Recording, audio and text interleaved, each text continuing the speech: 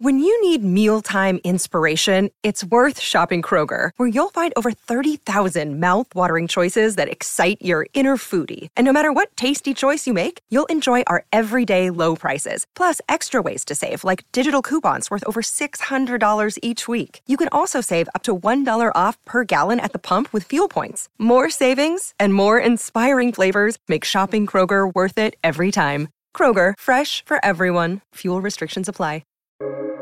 Welcome to the New Books Network. Hello, everyone, and welcome back to the Academic Life channel here on New Books Network. I'm your host, Dr. Dana Malone. Today, we'll be talking to Eric Franz, a career services professional who currently works as the talent acquisition manager for PrimePay. We'll be talking about his journey in, out, and around higher education. Eric, welcome to the show. Thank you for having me. We're thrilled to have you and to have this conversation today. So thanks for joining us. Eric, I wonder if you could begin by telling us a bit about yourself. Yeah. So I was born in Ghana in West Africa and moved here right around the time I became a teenager. So moved to a small town in Pennsylvania called Hellertown, Pennsylvania. And that's where I continued my middle school and then high school education. Being born in Ghana, most of the sports that I played circled around soccer, or they called football back there. So when I moved to the United States, basketball kind of came into the picture around my ninth grade year. So that's what kind of propelled my higher education experience, because I got looked at and to play basketball at a bunch of different colleges, and I ultimately chose Westchester University to attend college. So originally went there as a biology major, but quickly learned that that was not for me. So ended up graduating with a degree in psychology. So while I was in my undergrad, I was on the men's basketball team there. I was an orientation leader. I was an RA. Member of the Student Athlete Advisory Council. So did a couple of stuff around campus, and that got me pretty involved and gave me a taste of higher education and the different components of higher ed. So ultimately decided to pursue my master's in higher ed counseling at Westchester University. So did that, graduated, got my first role in a university in upstate New York called SUNY Oswego, where I was the career specialist for fine performing arts, media, and entertainment students. Did that for about a year and a half, and then got the opportunity to come back to my alma mater, where I was the assistant director of the Career Development Center there. So while I was there, decided that wanted to kind of keep going with my education, and got into the higher ed doctorate program at Westchester as well, where I'm currently kind of finishing or in my last year of the program. And then while I was at Westchester, I was there as a professional staff for about 2 years, and then just recently transitioned to the talent acquisition manager position that I'm in now for the HR software company PrimePay. Okay, great. Thank you. And we'll definitely be unpacking some of that throughout our time together. But before we get into that, what inspired you to pursue career services as a profession? Yeah, so while I was in my master's program, I got exposed to a whole lot of functional areas in higher education, and I wasn't sure exactly what direction I wanted to go, probably up until right before that last semester in the master's program. And one of the last classes that I took was a career education class. And I really liked the fact that it was kind of 1 foot in higher education and 1 foot out, because I felt that the development of the student kind of had to take into account their success and their growth after they leave college as well. So that's something that really interested in me, that I got to affect both areas. So career services kind of came up as that functional area, and enjoyed that part. Great, thank you. I I enjoy your kind of framing of what appealed to you. I haven't heard anyone kind of describe it that way, but it's very accurate. That is really what you do over there. So that's great. Thank you. So if you would tell us about your first full-time position after completing your master's degree, and how did that experience shape you or and inform your career path? Yeah, so my first full-time position was at SUNY Oswego in upstate New York. And honestly, when I got the call that I got that interview, I did not know where Oswego was. So I actually had to do a very quick Google search to figure out, okay, where did I apply to this role? Because I have no idea where it is. Ended up being right on Lake Ontario, so it's about 45 minutes north of Syracuse. And at the time, there was nothing holding me back to not venture out there. So it was a great adventure to kind of move up there. And it ended up being a great role. So at SUNY Oswego, their career services kind of runs on an industry-centric model, and they actually won a couple of awards for that model, where there is a career expert for a select number of industries. So there was a business career expert, there was an education and public service career expert, and then there was me, who was the fine performing arts, media, and entertainment expert, quote unquote. So I just focused on the majors like broadcasting, theater, writing, all those fine performing arts industries, and really dove into getting to know the employers in that industry, getting to put on the events, getting to understand the careers in that industry so I could better serve those students. And the students kind of had this person to go to, who could either provide them with direction and some answers, or know where to go to get them those answers. So it was pretty much like running your own little career center, which exposed me to all facets of career. Because there's some models where there's just the career coaches, and there's the employer engagement folks, and then maybe there's the event planning folks. But this model kind of had that person doing it all, and it was a great introduction to career services as a whole. Hmm. So you sort of you did all the roles, but for a very specialized population and group of students. Yes. So, great. So after your time at SUNY, you came back to your alma mater, West Chester, as the assistant director of career development. Talk to us about that and where you went from there. Yeah, so that was more of the role that I told you other career centers have, to where there is the employer engagement team, and then there's the career counseling team. But because of my background and kind of the needs of the role, I was actually in a very similar position to my position at SUNY Oswego, where I was on the employer engagement team as well as the career counseling team. So I got to do both, and it was awesome. So I'd have meetings. I was the only person who was having meetings with the career counseling team as well as the employer engagement team, and then helping put on the events like the career fair, etc. So I got into that role in January of 2020. So a couple months later, and the pandemic happened, and that actually morphed my role a little bit into incorporating a few things that I'm passionate about, which is media and marketing.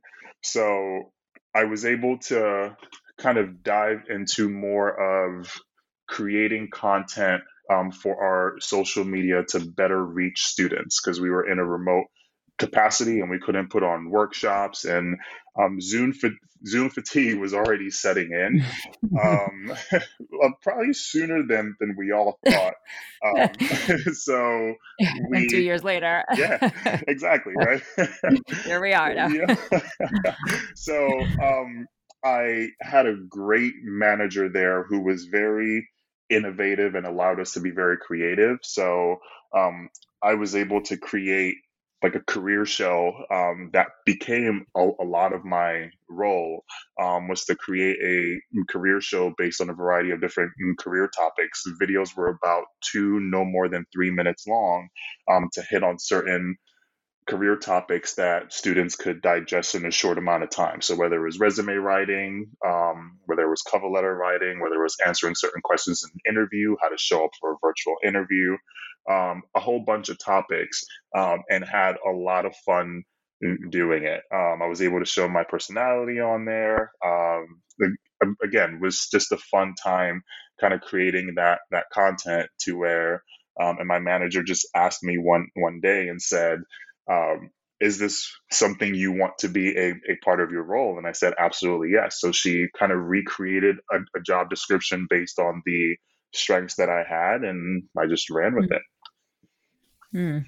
Well, that sounds like a very wonderful opportunity for you and for them, but to have your individual talents and passions kind of embraced in your role like that. I'm curious, is that something, there's so many things, this is a little off topic, but there's so many things that have been that professionals have had to innovate, through the pandemic that maybe wouldn't have been there before. Is that something like your videos, like video content like that? And not to say people hadn't done that before, but it seemed like that was new for Westchester.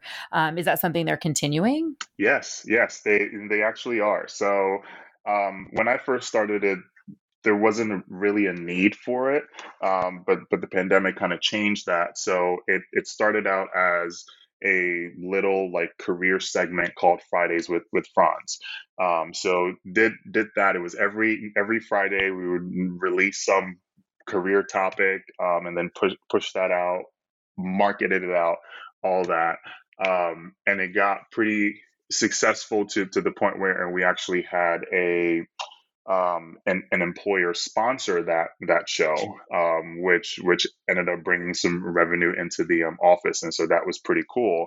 And then after I left, and my dear friend now and colleague at the time was able to kind of take that and create her own segment as well, and so they're continuing to do all that, which makes me very, very happy, because again, it's an access thing as well, right? So if you put on a workshop in a certain classroom at 4 p.m., if students can't make that, and me being a former collegiate athlete, that's something that I just would not have been able to make. But if you have content to where you can direct students to, students can watch that at 4 p.m. They can watch it at 8 p.m. They can watch it two weeks from now. So it allowed us to deliver that career education in a way that more students had more access to.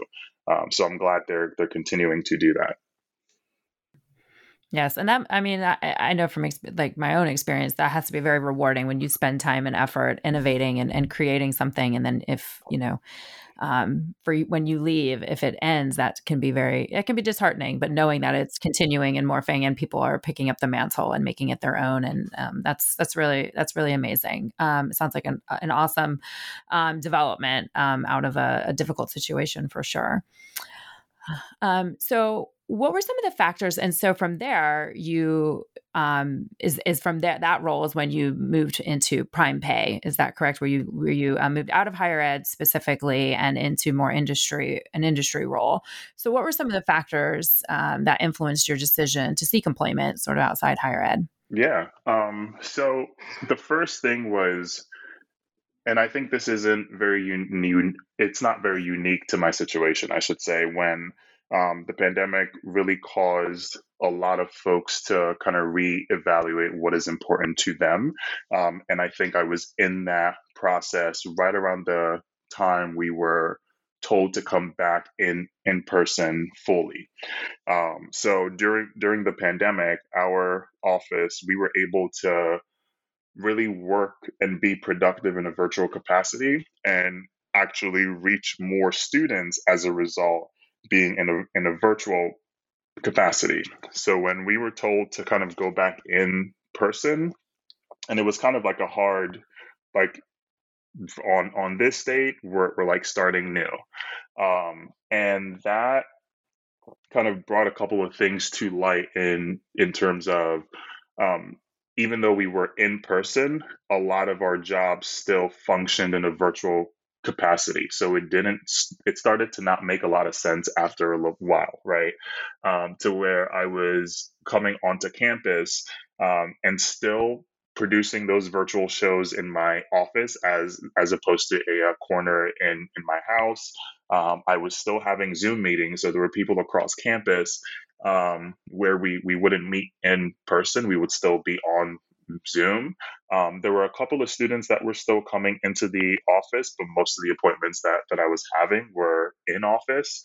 The events were still virtual. So it was at the time where we didn't really know how many people we could have in a space, and our spacing issues weren't as um, kind of tied down yet. So we just couldn't have those in-person events. So our events were also virtual. So we were in our different offices, kind of orchestrating these virtual events that were happening, and it really made me look at that model, and it didn't make a lot of sense to me because I just thought, well, I could do this at home. I don't have to be in this physical space to have that happen. And I got so used to being in this remote work world that it actually opened up a lot of areas in my life that I didn't think were that important until they became important. And since something as little as being able to do laundry, and then something as major as being able to spend time with my mom, and be at my mom's house and still get work done. So when I'm done, I don't have to travel there. I am already there, and there's more quality time spent. So there were all these little things that started coming up that really made me think of, okay, what other roles can I do? Which other area can I get into that still uses these skills that I have learned and that I enjoy doing, and that I've built up for so long, and I wouldn't have to learn something completely new starting from scratch. And that's kind of what pushed me to that. And the other side of it too was with the work that I was doing and the different things that were going on. I felt that because of the structures that existed in higher education, there wasn't the opportunity for more of a reward, right? So whether or not I went above and beyond and created this show and brought revenue into the office and did all these great things, and the person who kind of did their job and kind of did the bare minimum, we were rewarded the same. And this had nothing to do with my manager. This had nothing to do with the team, because it was out of control because of the union structure that was in place. So it didn't matter the kind of work that was done. It just mattered, okay, if everybody gets a raise, everybody gets it. Like one person can't get a raise over another. So I really started to think of the financial impact on myself as well. And in higher education, it's kind of a taboo to think that, right? Because you're supposed to think of the impact that you're making and the students that you're serving and the great selfless work that you're doing. But I got to a point where I was like, okay, like I know I can make an impact, and I know I am making an impact, but when is that impact going to be made on me? Because again, the pandemic had me really think of some priorities and where I wanted to be and the things that I wanted to do. And finances is a huge part of life, whether we want to admit that or not. So a combination of those is what really kind of got me looking elsewhere. Thank you. Thank you for sharing that. So what has surprised you the most about your transition to working outside higher ed? That's a great question. I think what's surprising is that even if it's on the individual, even if it's like personal for you, I mean, you can take that question. That's a broad question. You can take it anywhere you want. I think something that was surprising was that in like higher education professionals have a very diverse set of skills that other industries, I believe, value more than higher education folks do. And I say this because in higher ed, there's always this disclaimer in a job description after they list all the different things that you're supposed to do, that says Yes. other duties as Other assigned, duties. right? Yes. And I think, I mean, that may have been smart on their part and to put in there, because you're pulled in so many different directions and you get to do so many different things, that it becomes part of your job. So the more you grow in there, it doesn't necessarily mean that your position or your pay grows, because it's already part of your job. That's what you are supposed to be doing. Whereas outside of it, or specifically in the field that I'm in, you have a set of jobs, or a set of responsibilities, and then anything else that you do, and you keep track of it, and you get rewarded for it at the end of the year. So it's a different system that it took a little bit of me getting used to, that the work that you do and you going above and beyond and doing all these projects, actually results in an impact being made on you. So that was definitely surprising.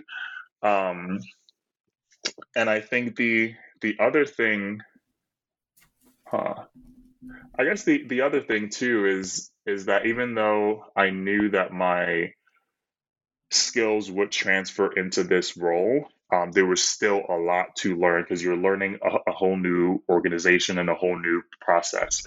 So it was more of a learning curve than I anticipated, to where I was very comfortable in higher ed, specifically comfortable in my role, because I was not only not only did I feel well versed in what I was doing, I was also at a place that I was very familiar with. So even onboarding process, sorry, my Mhm. onboarding process was like very, very smooth, because I kind of knew where things were and who to reach out to and everything. So I came from a very comfortable place to a place where I was forced to grow, and that's something I hadn't experienced in a while. So it kind of woke me up a little bit.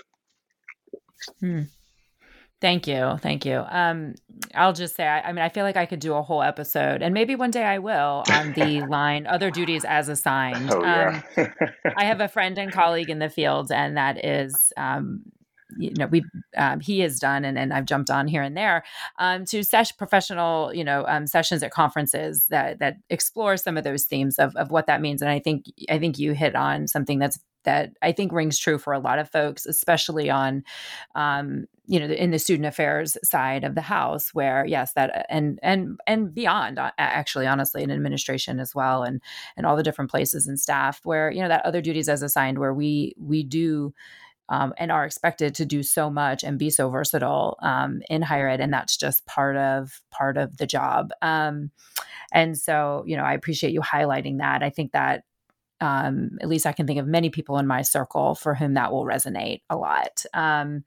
So thank you. So, one of the things that was interesting, and Eric, and I'll be candid here. Eric was a referral from a friend, from Zeb Davenport, who has hosted some on the channel, and been a guest on the channel as well. As a contact. And when I was wanting to explore, themes around the whole idea of the Great Resignation. So then when Eric and I spoke, I realized, oh, this is not clear cut. You have not left the field, because somewhere in the middle of our conversation, he let me know that he was pursuing, his doctorate. And I was like, oh, well, that is a very interesting turn here for me, where I was thinking he was in the field and then he just left the field. So while you're working outside the field right now, you still have one foot in the academy, because you are pursuing your EDD, and that to me is a really interesting twist, because you haven't given up on the academy altogether, and you've taken on a very significant, and like that is there's a very significant commitment of your time and energy and personal resources to do a doctorate. So talk to us about your decision to leave the field even as you continue in a doc program. Yeah. I love higher ed, and I still love the higher ed, and I believe in the mission of higher education, and I believe in the impact that higher education can have on, um, their students and their staff and their faculty. Um, but I just was in a situation at the time where I felt that if I wanted to have that impact that I wanted made on myself, the structures that were in place in an industry as a whole. So it wasn't specifically where I was working. It's just what happens in the industry as a whole. Um, if I wanted something to change, it wasn't something that I could change from within. So I had to kind of go out and find what it is that I wanted. But it didn't mean that I like despised higher education or I despised my time there, because I really believed in the work that I was doing. I believed in the work that my office was doing, and I believed in the work that my colleagues were doing.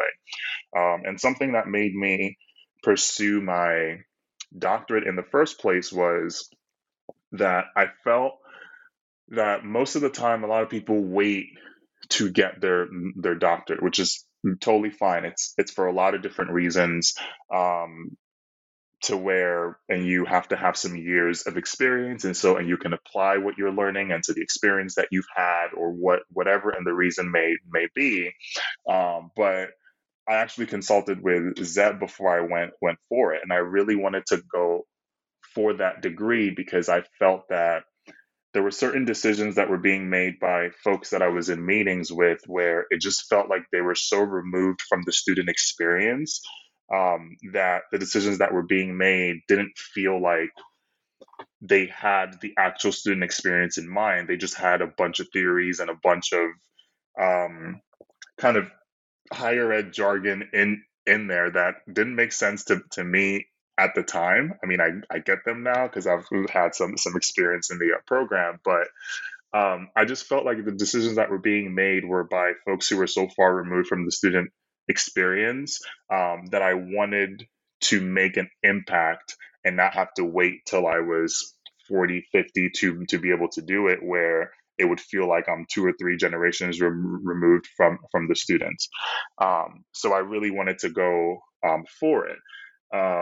And in going for it, my whole idea is I know higher education is going to have to change. Change is very slow in that industry because that's just how it's always been. But I have hope because I think there's a new generation of professionals that are coming into the field that may not stand for it. And I think there's going to come a time where higher education is really going to have no choice but to adapt and to pivot. And when that moment does come, I will be happy to one day be part of that change that is initiated. So that's part of the reason why I still have one foot in the door. But I also enjoy what I'm learning, and I enjoy and the work that I'm doing. So I don't know, like I've always been, I just feel like I've always been in school, whether it's working in higher ed or just taking classes and everything. So that's all I have known what to do, and this is going to be my last go around at it. But I enjoy learning, and I really enjoy making myself better, educating myself so I can be in certain arenas and make an impact in those arenas that I'm in.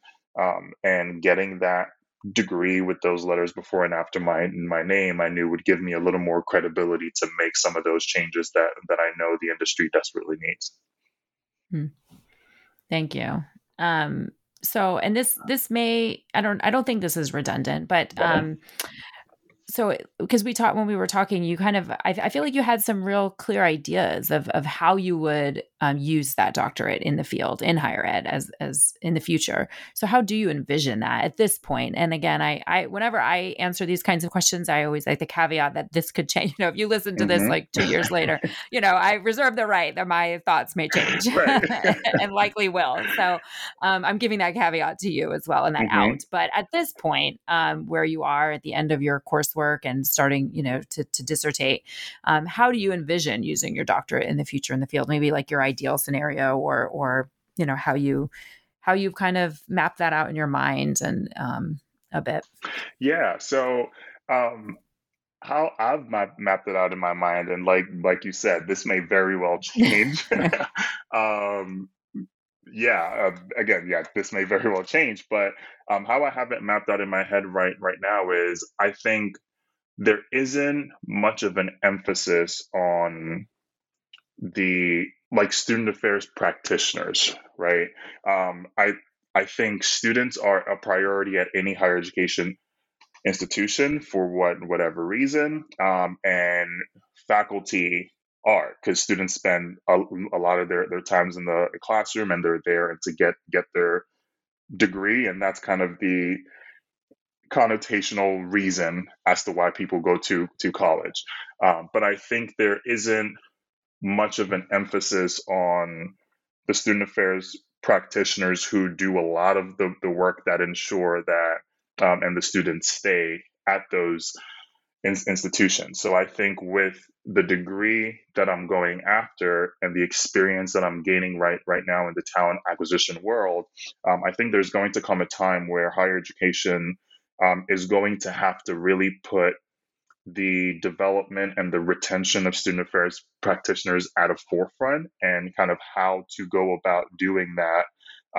And that fosters an environment where student affairs practitioners feel supported and feel like they want to stay and keep doing the things that they are doing. That's so important to the education and the retention and the livelihood of the students. So that's an area where I have a very good feeling that it's going to happen. I had a former colleague tell me that at their particular institution, they had never had to go out and find talent before, because there were folks who would just apply for the role, interview, have that long interview process, and then get the position and then come on board.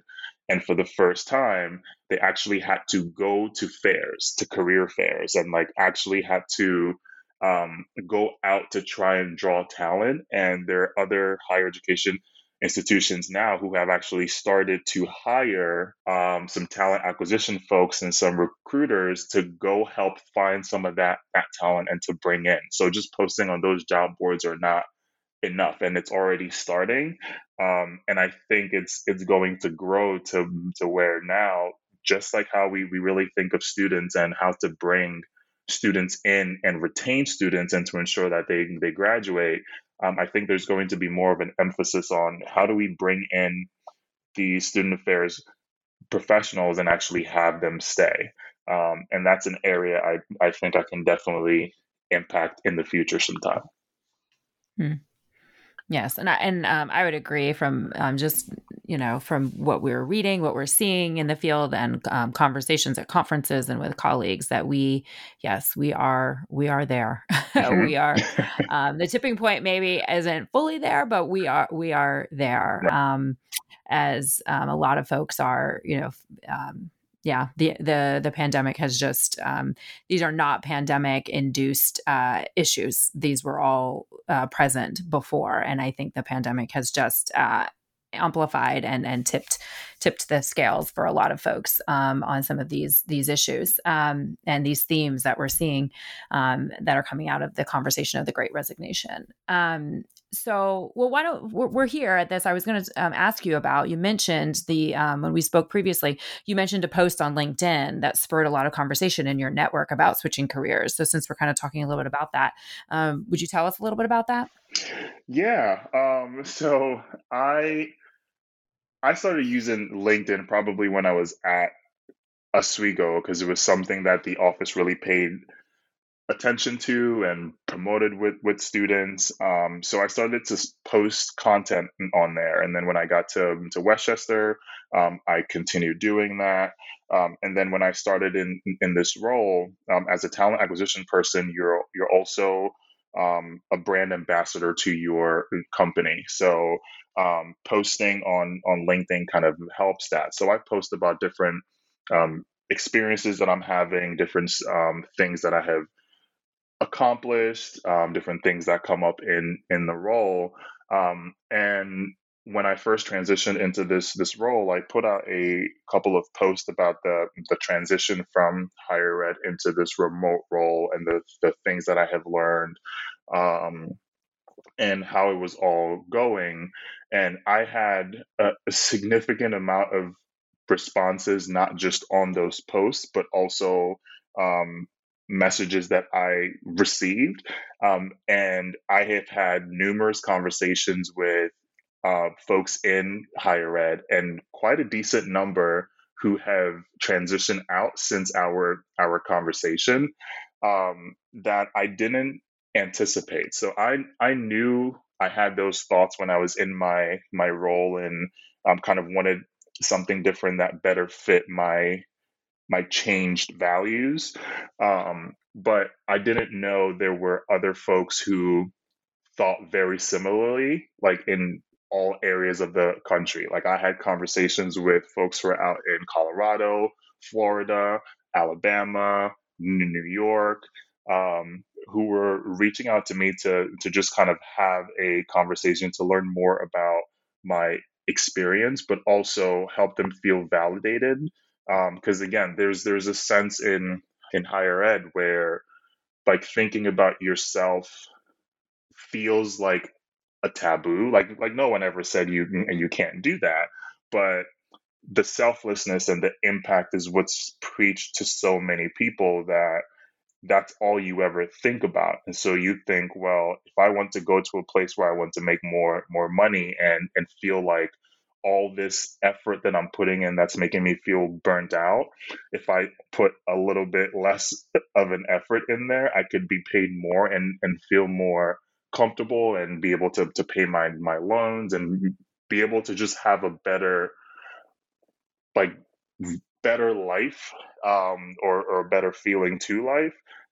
Feels like I shouldn't be thinking that, because students come first, so the work that I'm doing comes first. And hearing from all these folks just because of the post that I put out there, made them feel a little validated in their thoughts, and gave them that push to understand that the skills that they have, like yes, it's other duties as assigned, and they've done so much, but it's such valuable skills, and it takes just articulating those skills, and using jargon in the industries that they're trying to get into, to help the interviewers kind of frame that, okay, if you're doing this specific role in higher education serving students, you can do those same skills can be used to serve future clients, or can be used to work with other departments in the company, and all these different things, that it just takes that articulation to get out, and that confidence in yourself to say, like, yes, I may not have done this exact role that I'm interviewing for right now, but these are the different things that I have done throughout my years in higher ed, and showcase them in a way that others see as, wow, you really did all that. And a lot of folks are seeing that as they look at opportunities in other areas. People are seeing the immense amount of skills that they're bringing to the table because of everything that they've done, and it's been pretty cool to and to see that, and to have some of these conversations that I've had, because people are feeling this and the same, and they may not say it all the time, but they definitely are. Mm. Yeah, the transferable skills are immense, I would say, in what people do in higher ed, and especially in student affairs work.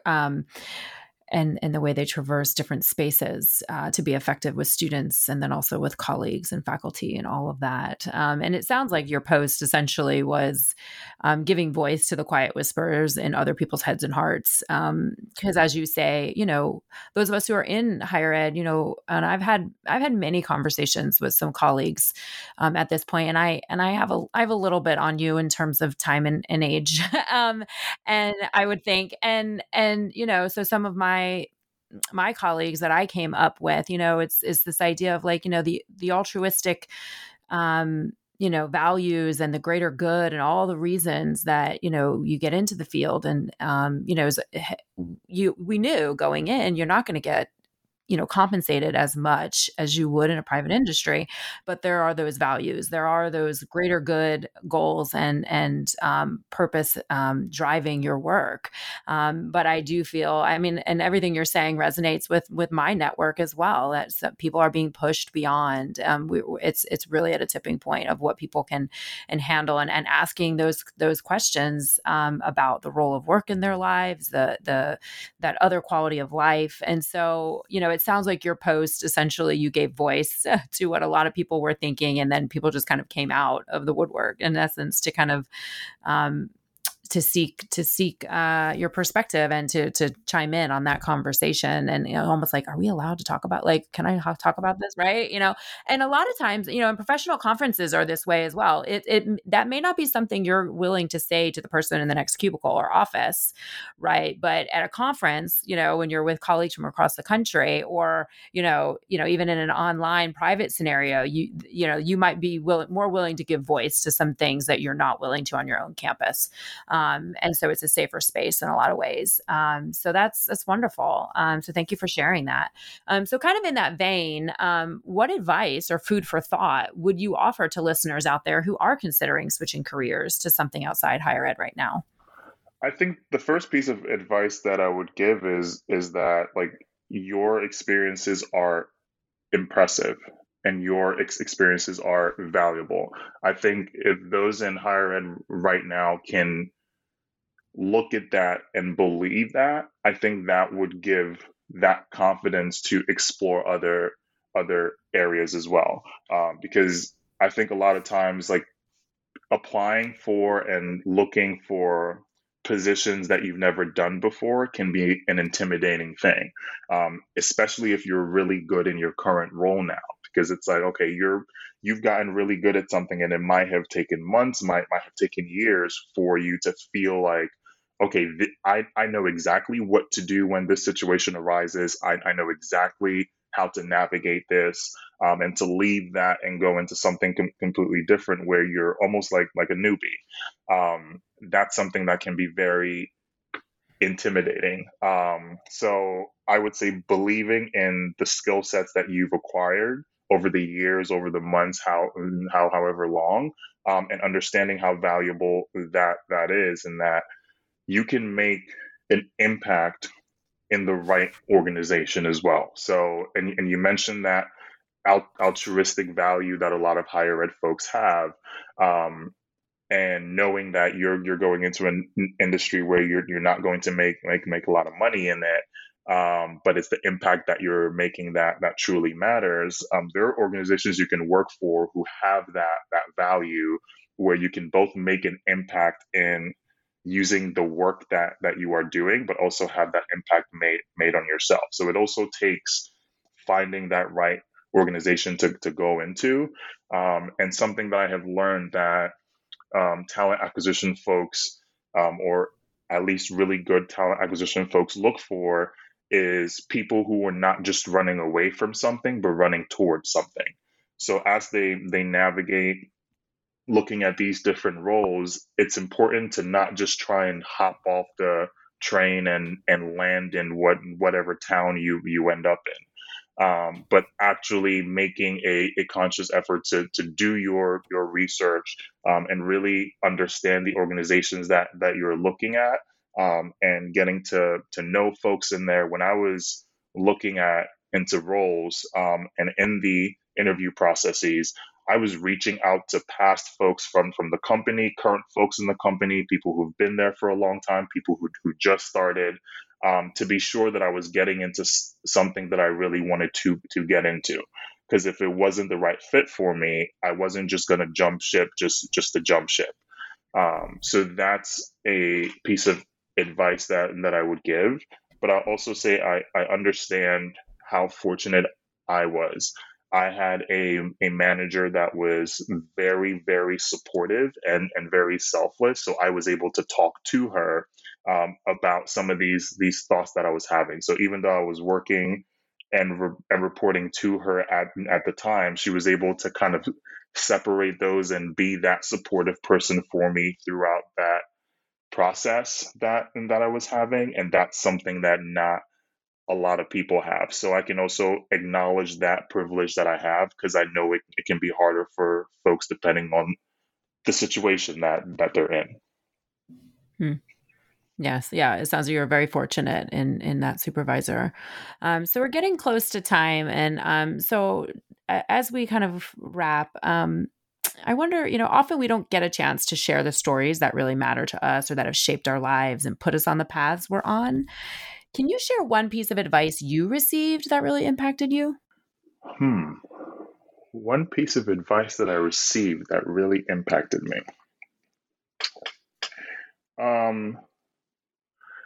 I think the first thing that really comes to mind, and something that really fuels a lot of what I get into in my life, is don't be afraid to be bad at something. Um, I think that's what scares a lot of people to try new things and to go at new things.